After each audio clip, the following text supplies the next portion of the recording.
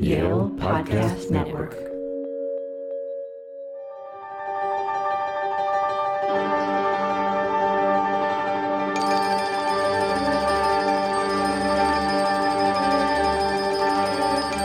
Welcome to When We Talk About Animals, a Yale University podcast. I'm Viveka Morris.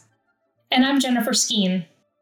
In late 2019, amidst record-setting heat waves and droughts, bushfires swept across the Australian continent.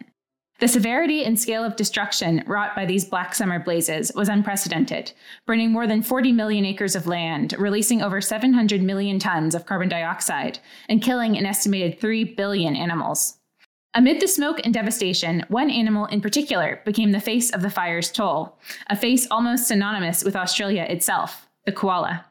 The fires killed and injured more than 60,000 koalas and incinerated the highly flammable eucalyptus forests on which koalas depend, leaving the species already beleaguered by habitat loss, infectious disease, and myriad other threats even more at risk. Koalas, masters of sending their throaty, guttural bellows across long distances, soon became messengers to the world about the devastation that our actions are bringing to many other species. Heartbreaking images and videos of the large-nosed, fluffy-eared marsupials went viral around the world. Koalas sitting in laundry baskets in rehab centers with singed fur and burned paws. Koalas cowering and silhouetted in burning trees against apocalyptic orange backdrops. Koalas sipping from the water bottles offered by firemen and Good Samaritans. Koalas evince both the toll of climate destruction, but also humans' capacity for action and compassion for non-human animals. Yet, as our guest today has written, for as visible as they are and how much they have to teach us about ourselves and our world, there's so much we don't know about these unique, often misunderstood creatures. Who are these imperiled, marvelous, eucalyptus-munching animals that captured the hearts of people across the planet? How do they experience the world? Where did they come from? What does their future hold? How is such a recognizable species still such an enigma? How can we better protect them and the habitats upon which they depend? Our guest, Dr. Danielle Clode, an Australian biologist at Flinders University in Adelaide, spent years delving into these questions in a quest to better understand these lone survivors of a once diverse family of Australian marsupials. Her new book, Koala, A Natural History and Uncertain Future, delves into koalas' ancient ancestors, evolution, biology, ecology, relationship with humans, and their uncertain fate. She joins us from Adelaide Hills in South Australia. Danielle Clode, welcome. Thank you for having me. Danielle, the title of your really fabulous and riveting new book is Koalas, A Natural History and an Uncertain Future. And you spend a lot of the beginning of the book talking about the really fascinating evolution of the koala and the fact that, today they are sort of unique in as a species of marsupial, but they used to share a number of common ancestors. Where did koalas come from and who were those ancestors? Yes, I did spend quite a bit of time with the natural history of the animals to start with, because I really wanted to focus on the animal and not so much focus on the social history, human history of the animal. So I went right back to the beginning of where they came from, because I thought that was important to know. To understand the animal fully is to know its evolutionary origins and the influences it's had. So, koalas are part of the great marsupial group of animals that dominate the Australian mammalian system and make it so distinct from other parts of the world, which tend to be dominated by eutherians or placental mammals that most people are more familiar with. And they're part of a really big family that does include the kangaroos and all those sorts of things. But the various groups split off and we come down to what's part of the wombatid family, which includes today the wombat, the three or four species of wombats, and the koala, which is a solitary species. So it makes you think that there's not much to them, and that they're two similar kind of animals, and that they're medium-sized, stocky-built animals. Wombats live underground, koalas live in trees. But if we look at the broader family, they're way more diverse. So that then includes diprotodons, which were 2 or 3 ton grazing herbivores, the marsupial equivalent of a woolly mammoth. We've got thylacoleos, which were predatory possums the size of a panther that lived in trees. So it's a really amazing and diverse family. You describe in the book that koala fossils are very hard to find and that it's been quite a challenge, it sounds like, to sort of recreate this evolutionary history based on the fossil record. Why is that? And sort of how did this knowledge of where koalas came from evolve over the last century or so?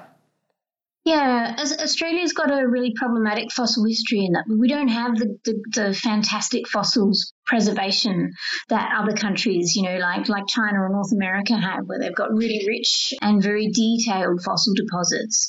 And that's just due to geological and environmental conditions here. It doesn't favour fossils, and a lot of them have been eroded away. So we don't have as many, but so we tend to end up with little fragments, and for koalas in particular, it's mostly teeth and jawbones because they're the hardest part of the skeleton. Teeth are tougher than bone, so we tend to have lots of teeth. Unfortunately, koala teeth are really interesting, and teeth are very good at distinguishing between species. They're very specific to species, so that's helpful. But it does make it difficult to track, exactly what the koalas were like. We know where they were, and we know when they were, and we know a bit about what they eat and how big they were, and that's about the limit. So we've reconstructed as much as we can. Fortunately, there's new fossils being found all the time, so we can be pretty hopeful that perhaps a better specimen of a koala will be found one day. Speaking of teeth and what koalas eat, the history of the koala is really impossible to talk about without also talking about the history of eucalyptus, which is their almost exclusive food source. And you write about how eucalyptus is sort of an interesting food for the koala to have gravitated toward. Can you tell us about the eucalyptus and koala's relationship with it? Sure. So in the past, there have been many different species of koala, and they've always seem to have been associated with forests. So they've always been leaf eaters, if you like. But the earlier species were not necessarily. They didn't have the same really. The teeth of the modern koala suggest that they eat very tough leaves that require a lot of chopping up and processing, which suggests that modern koalas perhaps adapted to eucalypts, whereas the ones that have gone extinct were eating softer non-eucalypt leaves. So when the softer forests were more common, and eucalypts really came to the fore when Australia's climate started becoming very arid and dry. And eucalypts are drought-adapted trees, and their thick, oil-coated leaves, waxy leaves, are a defense against drying out. So that's why they proliferated, and the modern koala was the surviving species that proliferated along with them. You describe in the book how after Europeans first arrived in Australia in the late 1700s, it took a surprisingly long time, more than 10 years, for them to record these animals in the eucalyptus trees above them, and more than 30 years for them to be described scientifically. What explains that delay? Yeah, look, that's a big topic of debate amongst koala historians.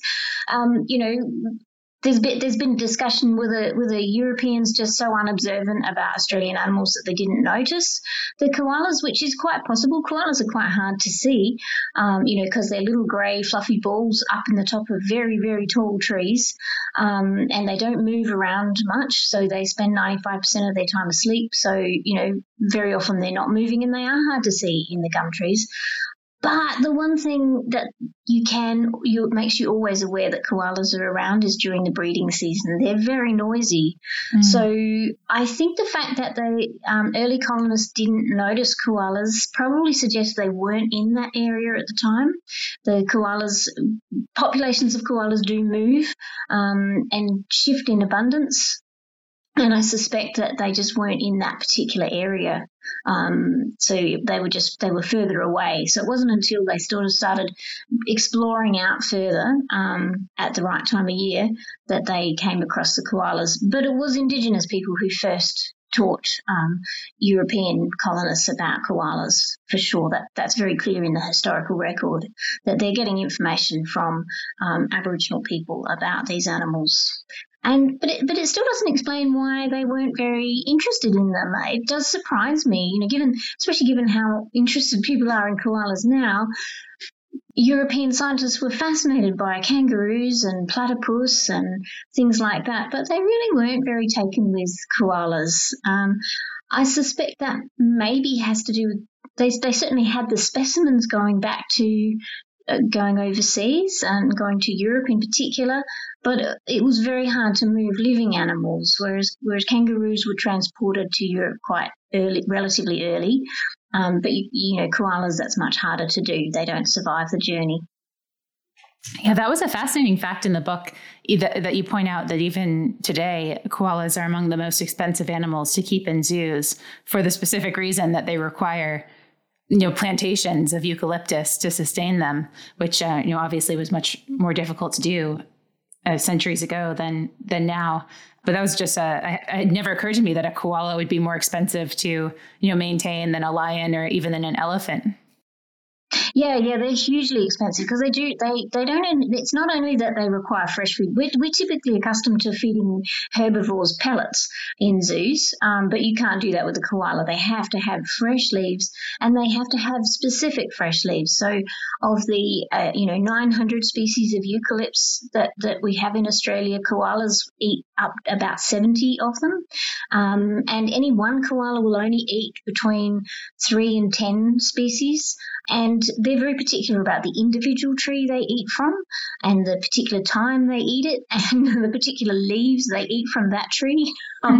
So it's really, really common to have a tree that they absolutely love, and then one day they say, no, I don't want to eat that anymore. I want something different. And you can't tell whether that's just the koala being fussy or whether it's based in the nutritional value that they're getting out of that leaf. So suddenly the leaves have become toxic or changed. Something's changed in the nutritional balance, and they know they can't keep eating that. So having koalas overseas is a big job. You've got to have really big plantations with a lot of diversity. And that's one of the reasons why San Diego Zoo was one of the early successes in keeping koalas, because eucalypts had already populated that area. Eucalypts had colonized San Diego streetscapes beforehand, so they kind of had a head start on that. Yeah, I went to the San Diego Zoo a couple of years ago, and I saw the koalas there. And when I was there, I think I assumed that I had, of course, seen koalas in person elsewhere. But thinking back on it, given how few zoos actually are home to koalas now, I think you mentioned around 10 or so in the U.S., it is quite likely that was probably the first encounter I had with koalas.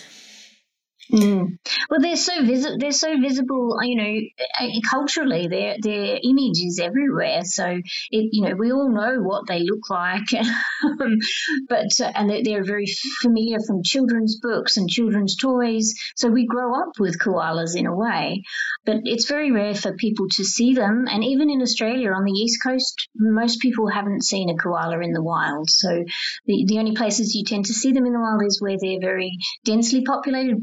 For example, in the area I live, Adelaide Hills, on Kangaroo Island, and places like that where there's a very dense population of koalas, and then people see them commonly. But yeah, it's pretty unusual. Speaking of how ubiquitous they are now, as Viveka mentioned, that it took a very long time for the settlers to even notice their presence in Australia, or at least they were not talking about them in the written record. But then following that moment when colonists started to write about the koala, their history became sort of plagued with inaccurate descriptions, misconceptions, a lot of very denigrating comments about the koala, which is in such stark contrast to the beloved status that they hold today. What was Europeans' response to the koala once they did take notice of it, and when did this change? That's a really interesting story, I think, and I think So in the late 1800s and early 1900s, there was a lot of koala hunting going on. So there was very high international demand for fur of all kinds, and koalas were they have very thick, dense, waterproof fur, and so they were being hunted in the forests.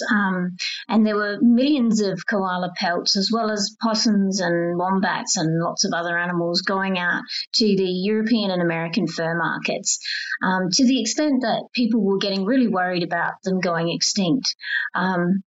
And so that started a big public campaign. And a lot of that campaign, to be honest, the public face of that campaign, at least, was driven by children's writers, women who were writing books for children.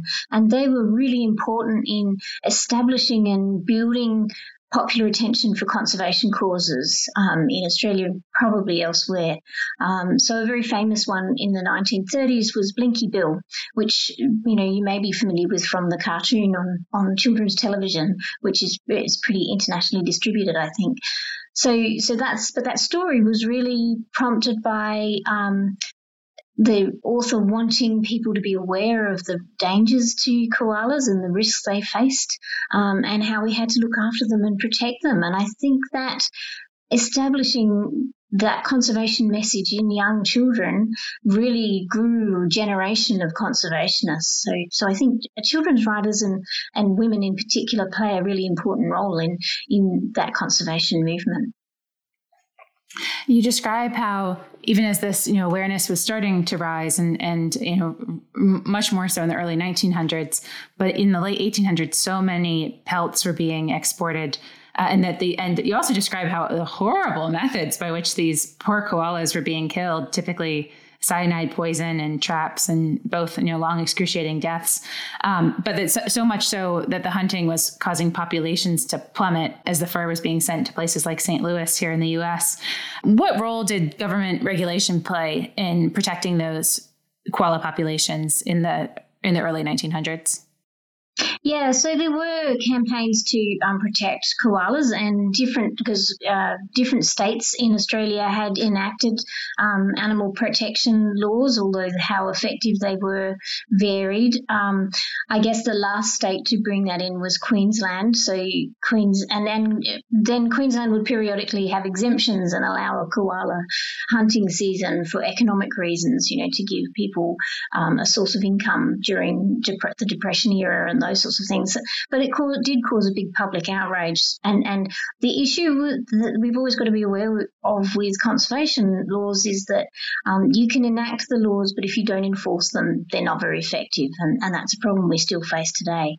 But to be honest, the thing that really made the difference was an appeal to the American president, Herbert Hoover, to do something about this fur trade, and he actually banned the importation of fur into America, and that dried up the trade and pretty much put an end to it. So America has played an important role in koala conservation, not just through that act, but also through funding that comes out of the zoos, because America has a policy that if you're going to keep endangered animals in zoos, you have to contribute to in situ conservation funding. So you have to conserve the animal in the location it comes from. So a lot of koala research funds come from that in Australia. Mm-hmm. Yeah, it's really surprising, although I guess given how beloved they are today, maybe not so, that koala protection actually seemed to be sort of at the cutting edge consistently of species protection laws. So you write that in 1898, New South Wales listed the koala as a protected species, which was actually 2 years before the Lacey Act in the U.S., which banned illegal wildlife trafficking, and 11 years before the creation of the Wildlife Preservation Society of Australia. So koalas seem to, have captured the attention, even if the implementation was very much lacking, but of conservationists, and to really start some of those conservation conversations going. And then more recently, there's a really remarkable success story you write about in your book about the revitalization of koala populations following that catastrophic decline in the 20th century, which actually became a model for saving Przewalski's horse and the American bison and many other species. Can you tell us about that story of Kangaroo Island? Yeah. It's a really interesting story, and it's a strange story too, because it's not widely recognised in Australia as a conservation success. So that's rather ironic. But when you think about it, koalas were declared extinct in the southern state of Victoria and in South Australia, and there were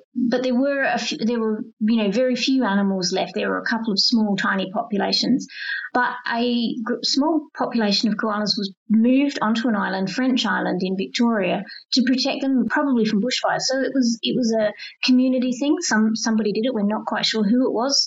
There's various stories around that, but a local farmer, local conservationists moved them on there to protect them, and that population boomed. So on the island, safe from dogs, cars, other threats, and from bushfires. They were protected, and it happened to be a disease-free population, so it didn't have the diseases that afflict other koala populations. And it soon became apparent that there were too many koalas on the island, so they had to move them onto successive islands. And every time they moved them, the koala populations would boom, and they'd have to move them on again. So that population progressively repopulated much of Victoria and the remaining habitat in South Australia as well. And they were put onto Kangaroo Island in South Australia as another safety measure. So that was an intentional one. They were established there as a wildlife preserve on Kangaroo Island. Kangaroo Island had koalas, but probably they went extinct 7,000 or 8,000 years ago. So they were native there, but not in recent history. And they again boomed on Kangaroo Island. So Kangaroo Island had one of the biggest and densest population and healthiest populations of koalas in Australia. And so it's a great story of the success of re-establishing and rewilding a population. But in Australia, it's not seen as that. Because of the concerns over the eastern population, the southern populations tend to be seen as genetically lacking in diversity, and they're often excluded from any conversation about koalas. But I think it is important to include them, because the other thing is that when the fires, the Black Summer fires burnt through so much of Australia, they burnt on Kangaroo Island as well, and they burnt right through the whole national park where all the koalas were. So that's where the bulk of the deaths of koalas occurred. 40,000 individuals died roughly that we know of on Kangaroo Island. So it shows that even a population that's put in a location for their own safety and is really, really healthy and thriving can be wiped out really quickly with these sort of catastrophes. So, yeah, it sort of highlights the risks as well as the successes. And the tragic loss of those 40,000 koalas, which was about 2/3 of all of the 60,000 koalas killed during those 2019-2020 fires, you mentioned was particularly troubling because they were disease-free. And I hadn't known this prior to reading your book, but a fascinating and extremely sad section of the book I found was about this epidemic of chlamydia, the sexually transmitted disease among koalas, and what it's done to their quality of life, certainly, and to their health and fertility and future in many ways. And also, how the remarkable and unique nature of their guts evolved to filter out poison from the eucalyptus leaves that they eat makes it particularly hard to treat them with antibiotics. And I was wondering if you could tell us about, where this disease came from, how widespread it is, and what impact it has on koalas' daily life. Yeah, it's a really complicated question as well. There's long been arguments that chlamydia comes in a variety of forms, so it's sometimes tricky to know which particular variety of chlamydia we're talking about. So there's a bit of a debate about whether chlamydia came with the European colonists and whether it came with the sheep, because sheep are a common vector for chlamydia, or whether it was pre-existing, and that debate continues today. We do know that koalas seem to have always suffered from epidemics of this kind. Some of the very early records report diseased koalas being wiped out in particular areas, so that they do seem to have that kind of slightly boom and bust population cycle in particular locations. The retrovirus is another factor in that equation. So the koalas suffer from a retrovirus that causes koala AIDS, and that has its own problems, and it also exacerbates the symptoms of chlamydia, so it makes the chlamydia very severe.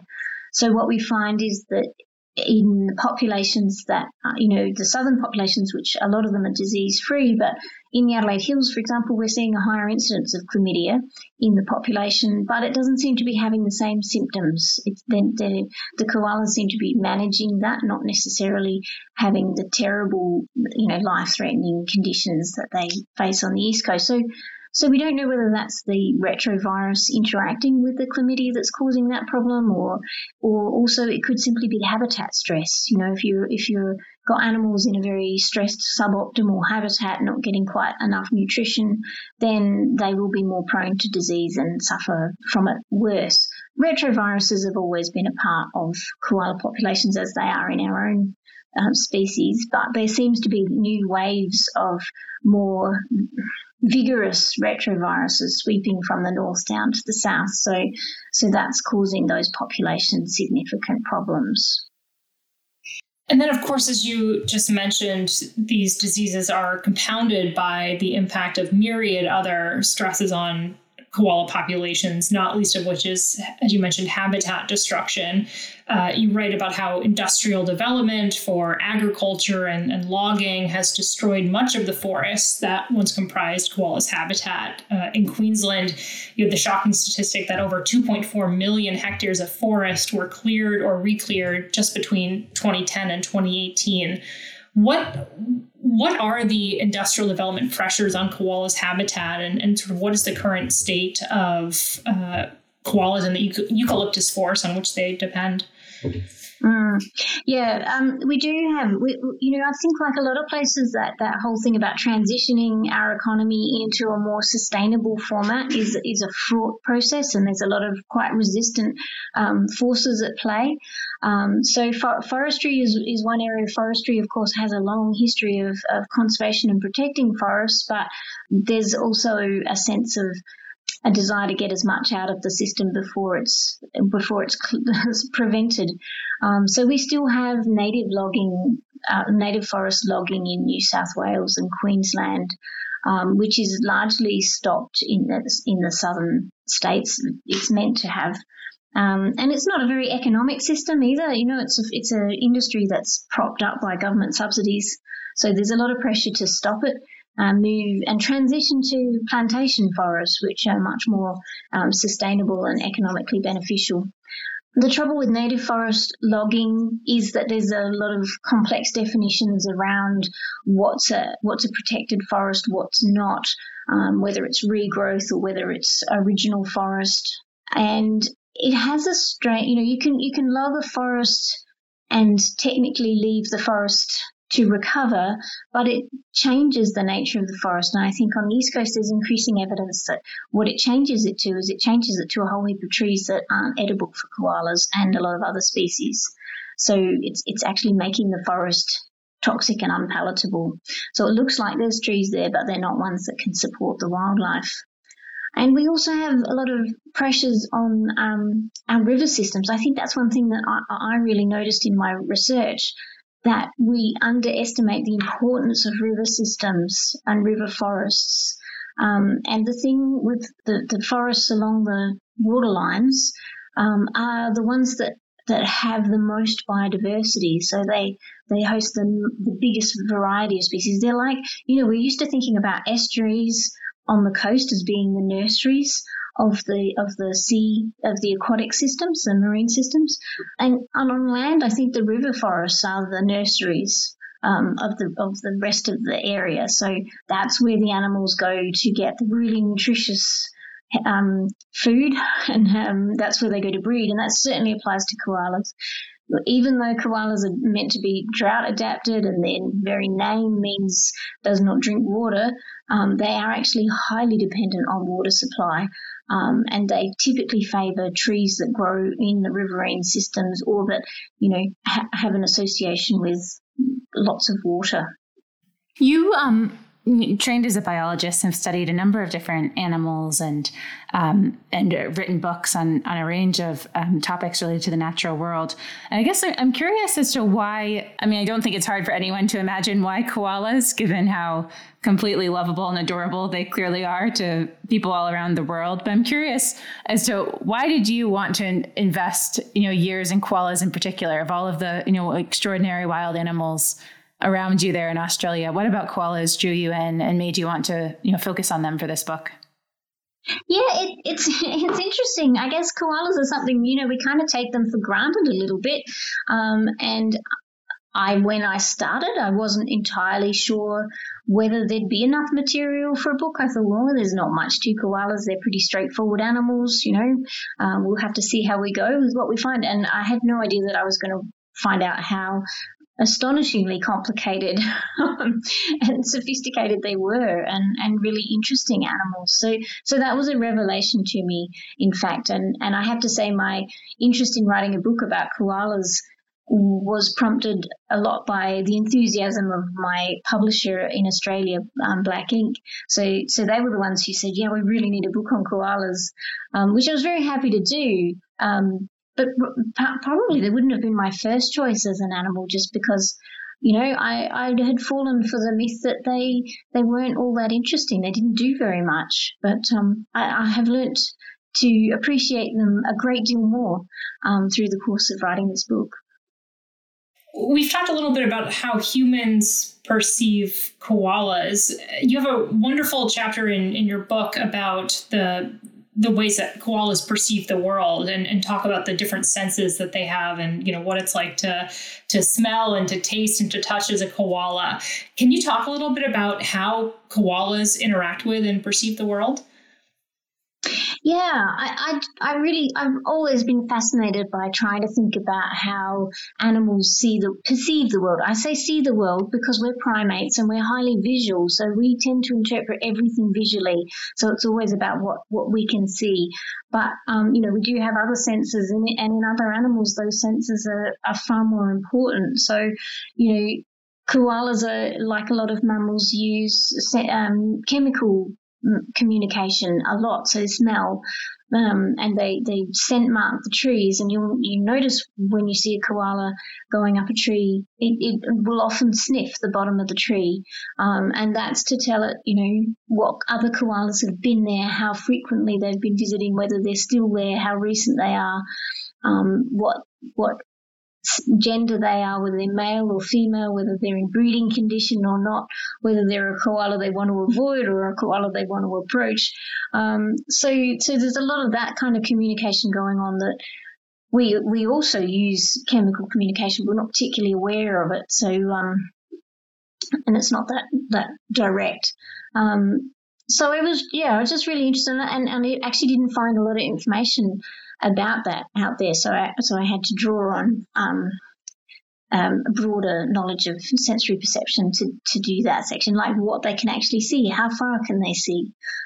People will think that koala vision isn't very important, but they've got quite unusual rounded eyes that are very particular, and they have their pupil is really interesting because it goes up and down instead of sideways horizontally the way ground-dwelling herbivores typically have. And that's clearly, presumably that's because they live in a tree and everything is up and down for them, so their focal range needs to be in that direction, not horizontally the way animals that live on the ground do. Yeah, it's very interesting. Another interesting point that you make in the book is about how koalas have convergently evolved along with us fingerprints for holding and feeling out the leaves and their environment as well, which I didn't know and was fascinating. You also talk quite a bit about how extraordinary, and we've talked about this a little bit, but I'm hoping you'll go into more depth about how truly extraordinary the koala's guts are. And you mentioned that koalas are evolved not just to eat specifically eucalyptus leaves, but specific types of eucalyptus leaves, and that this can pose quite a challenge to rescuers and rehabilitators when they need to move koalas to a new location. And so they've developed some remarkable methods for trying to help the koalas adapt. And I was wondering if you tell us about how they go about that and the inoculations or the poo smoothies, quote unquote, as you say at one point in the book, that these koalas receive and why that's important. Yeah. This is a really interesting area. It actually took me a long time to get my head around how the koalas, success rests on the gut biome that they have. So the digestion of cellulose and lignin in a lot of plant matter is really difficult for mammals. We don't have the right systems to digest that material. So we have to have, symbiotic bacteria in our guts to help digest that. So most herbivores have that, and they also have extremely complicated digestive systems, as we know from other animals, with 4 stomachs and all those sorts of things. Koalas have a slightly different system. So they have a very long cecum, which is in us, we only have the tiny little nub of the cecum left, which we call the appendix, and it's about the size of our thumb.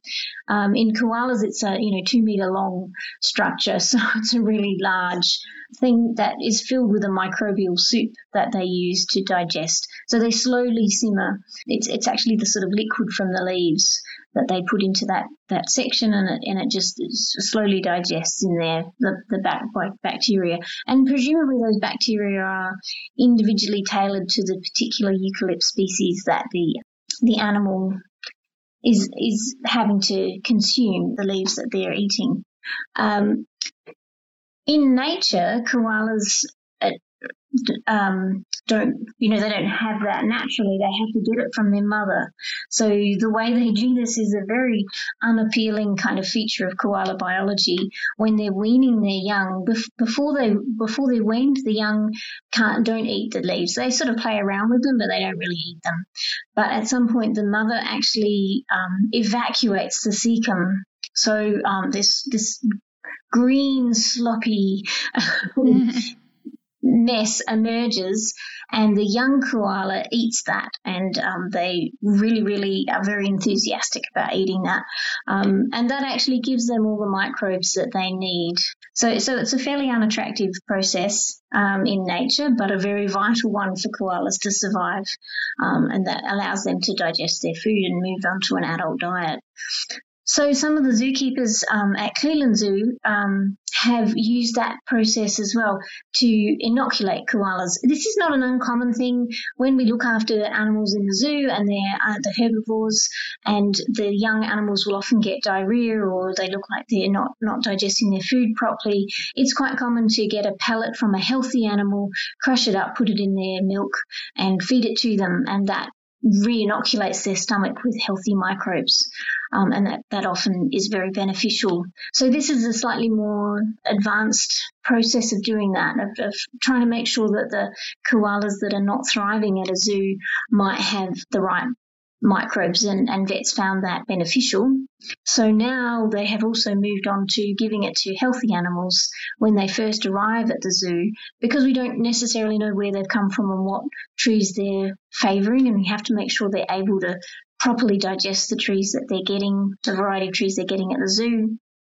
They give them a smoothie, a poo smoothie, which the koalas are not all that keen on, but they take their medicine with relatively good grace, and they feel that this is a very successful way of adapting them to the new diet, and it seems to make sure that they don't decline. It's a common feature in koalas to go into captivity, and they can be eating but just not thriving.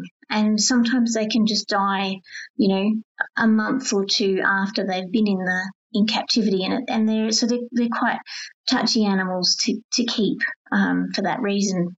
So this is a new thing that still has to have a lot of science done around it to show how and why and if it really works. But it certainly seems to be successful in a practical context of animal husbandry. One of the most distinctive and maybe surprising features of koala behavior is the noises that they make, which are these sort of guttural bellows that you describe really in detail in your book, which just for whatever human bias, I was not expecting koalas to make that noise, but it's really fascinating and key to their mating, as you mentioned earlier.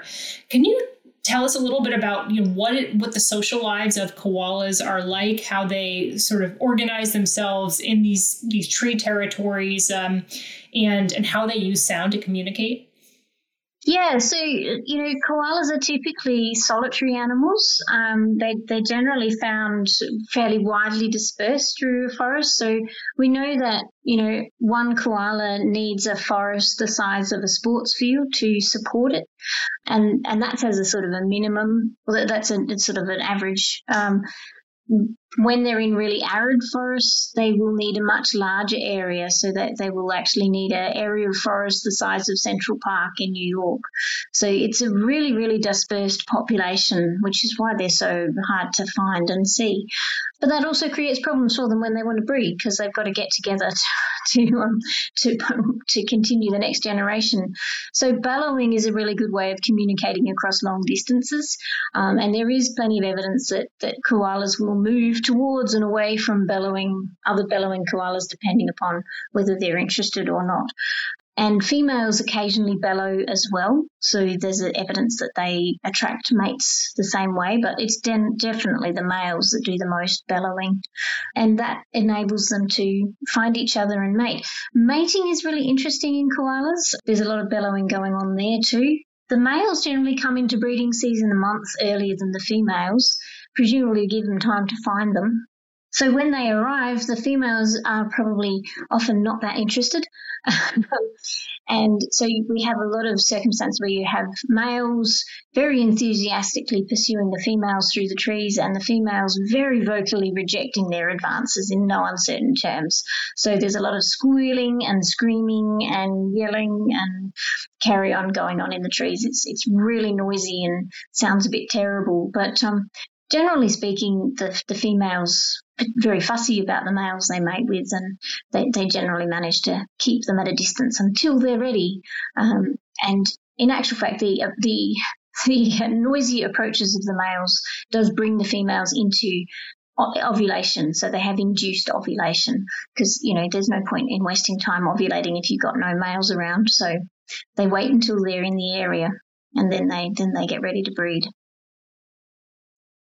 So you described the koalas' social lives with each other, and you talk about in the book, which I think many people have seen firsthand in the coverage of koalas in the news, that koalas have become famous in the media for their interactions with people, particularly recently during the fires, when we'd see these videos, as we mentioned at the beginning, of koalas drinking from water bottles and Good Samaritans saving koalas and bringing them into their homes and trying to rescue them during this truly devastating time.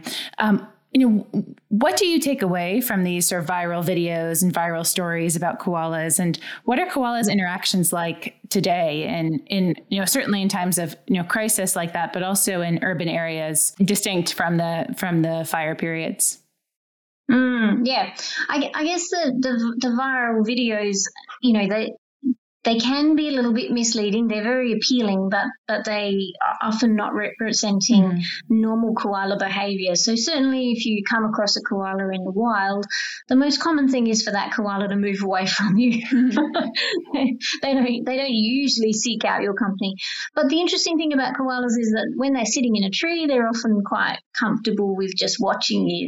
They feel relatively safe in the tree. But if you do even if you see them in the tree and you watch them carefully, I have noticed that they will often move around the other side of the tree. So they'll just always be trying to keep the tree between you and them. So they're not overtly running away from you, but they're definitely not keen on letting you get too close. But occasionally koalas will come into close contact. They'll come through gardens and they will approach humans. And very often that is a sign that there's something wrong. It can mean that the koala is in danger. So during fires, when they're burnt and they're thirsty, they'll certainly approach people for water. They'll certainly come into gardens and drink out of swimming pools and out of ponds. A lot of koalas that have kidney disease will come and do that because they're extremely thirsty. So the first question you need to ask if you have a koala in an unusual place like that is it healthy, and should I get someone to come and have a look and see if it's okay? And there's many of those videos are very cute and adorable, but often those koalas you can see are actually ill. And that's worrying because I don't think people realize that. They think they're just being nice and friendly, but they're actually very sick. So yeah, if you see them in unusual places, it's good to be a little bit concerned and make sure somebody just comes and checks and sees if they're okay. Yeah, many of those fire videos and the videos of the koalas drinking out of the biker's water bottle and coming in to find respite just among humans who, of course, were the initial cause of their problems, were just so heart-wrenching. There was a more lighthearted video that you mentioned in your book, which is the koala hopping on the canoe of the students as the students are sort of moving the canoe across the river, which you mentioned sort of shows potentially advanced planning on the part of the koala hitching a ride and sort of thinking ahead. If I get in this canoe, it'll ferry me across the river. So I very much enjoyed that one. That was a bit more of a period of levity. But yeah, these videos are so devastating. Yeah, they are, and I guess that the video with the canoe is a really good example of good human behaviour too. Because they were really letting the koala make the choices there. They weren't trying to grab it. They weren't trying to chase it into anywhere. They just put the canoe at the base of the tree. The koala made the choice to come down and get in the canoe, and then they let the koala make its own decision to get out of the canoe, and that's what it did. And I find that that's a really good way of approaching animals. To just, unfortunately, koalas do seem to be pretty sensible with those sorts of things. If you've ever tried to get a cat out of a tree, you know that not all animals are very keen on being rescued, even when it's for their own good. Koalas do seem to be quite perceptive about how things move and to predict where things are going, which, if you think about their life in a tree, is quite important for them to be able to predict what another animal's doing when it's coming up a tree and whether it's going to be able to get to them or not, depending on what route it's taking. So I do think they have more complex cognition than we give them credit for. Mm-hmm. You mentioned earlier that often certain populations of koalas in Australia are almost forgotten about now or dismissed because they have less genetic diversity or, for other reasons. Could you sort of explain how the population distribution is currently and what the regional variation and differences are in the koalas as they exist today? Sure. So we generally have the southern population is that they are slightly less genetically diverse, and they tend to be bigger animals. They have thicker pelts, so they're better adapted for coping with the cold winter. Their genetic diversity doesn't seem to be causing them any problems, obviously, because they're breeding highly successfully. So that's not an issue for them at the moment. The northern populations are more diverse. There's a lot more variety in those, genetic variety in those populations, and they tend to be smaller animals with thinner pelts, so they're better adapted to the more tropical areas where it's hot all year round, and they need to lose their body heat more effectively. All koalas suffer from the heat, though. They're not keen on being hot, as you'll see from the videos of them sort of sprawled out in the trees in a very relaxed position, trying to lose some heat and not use up any energy.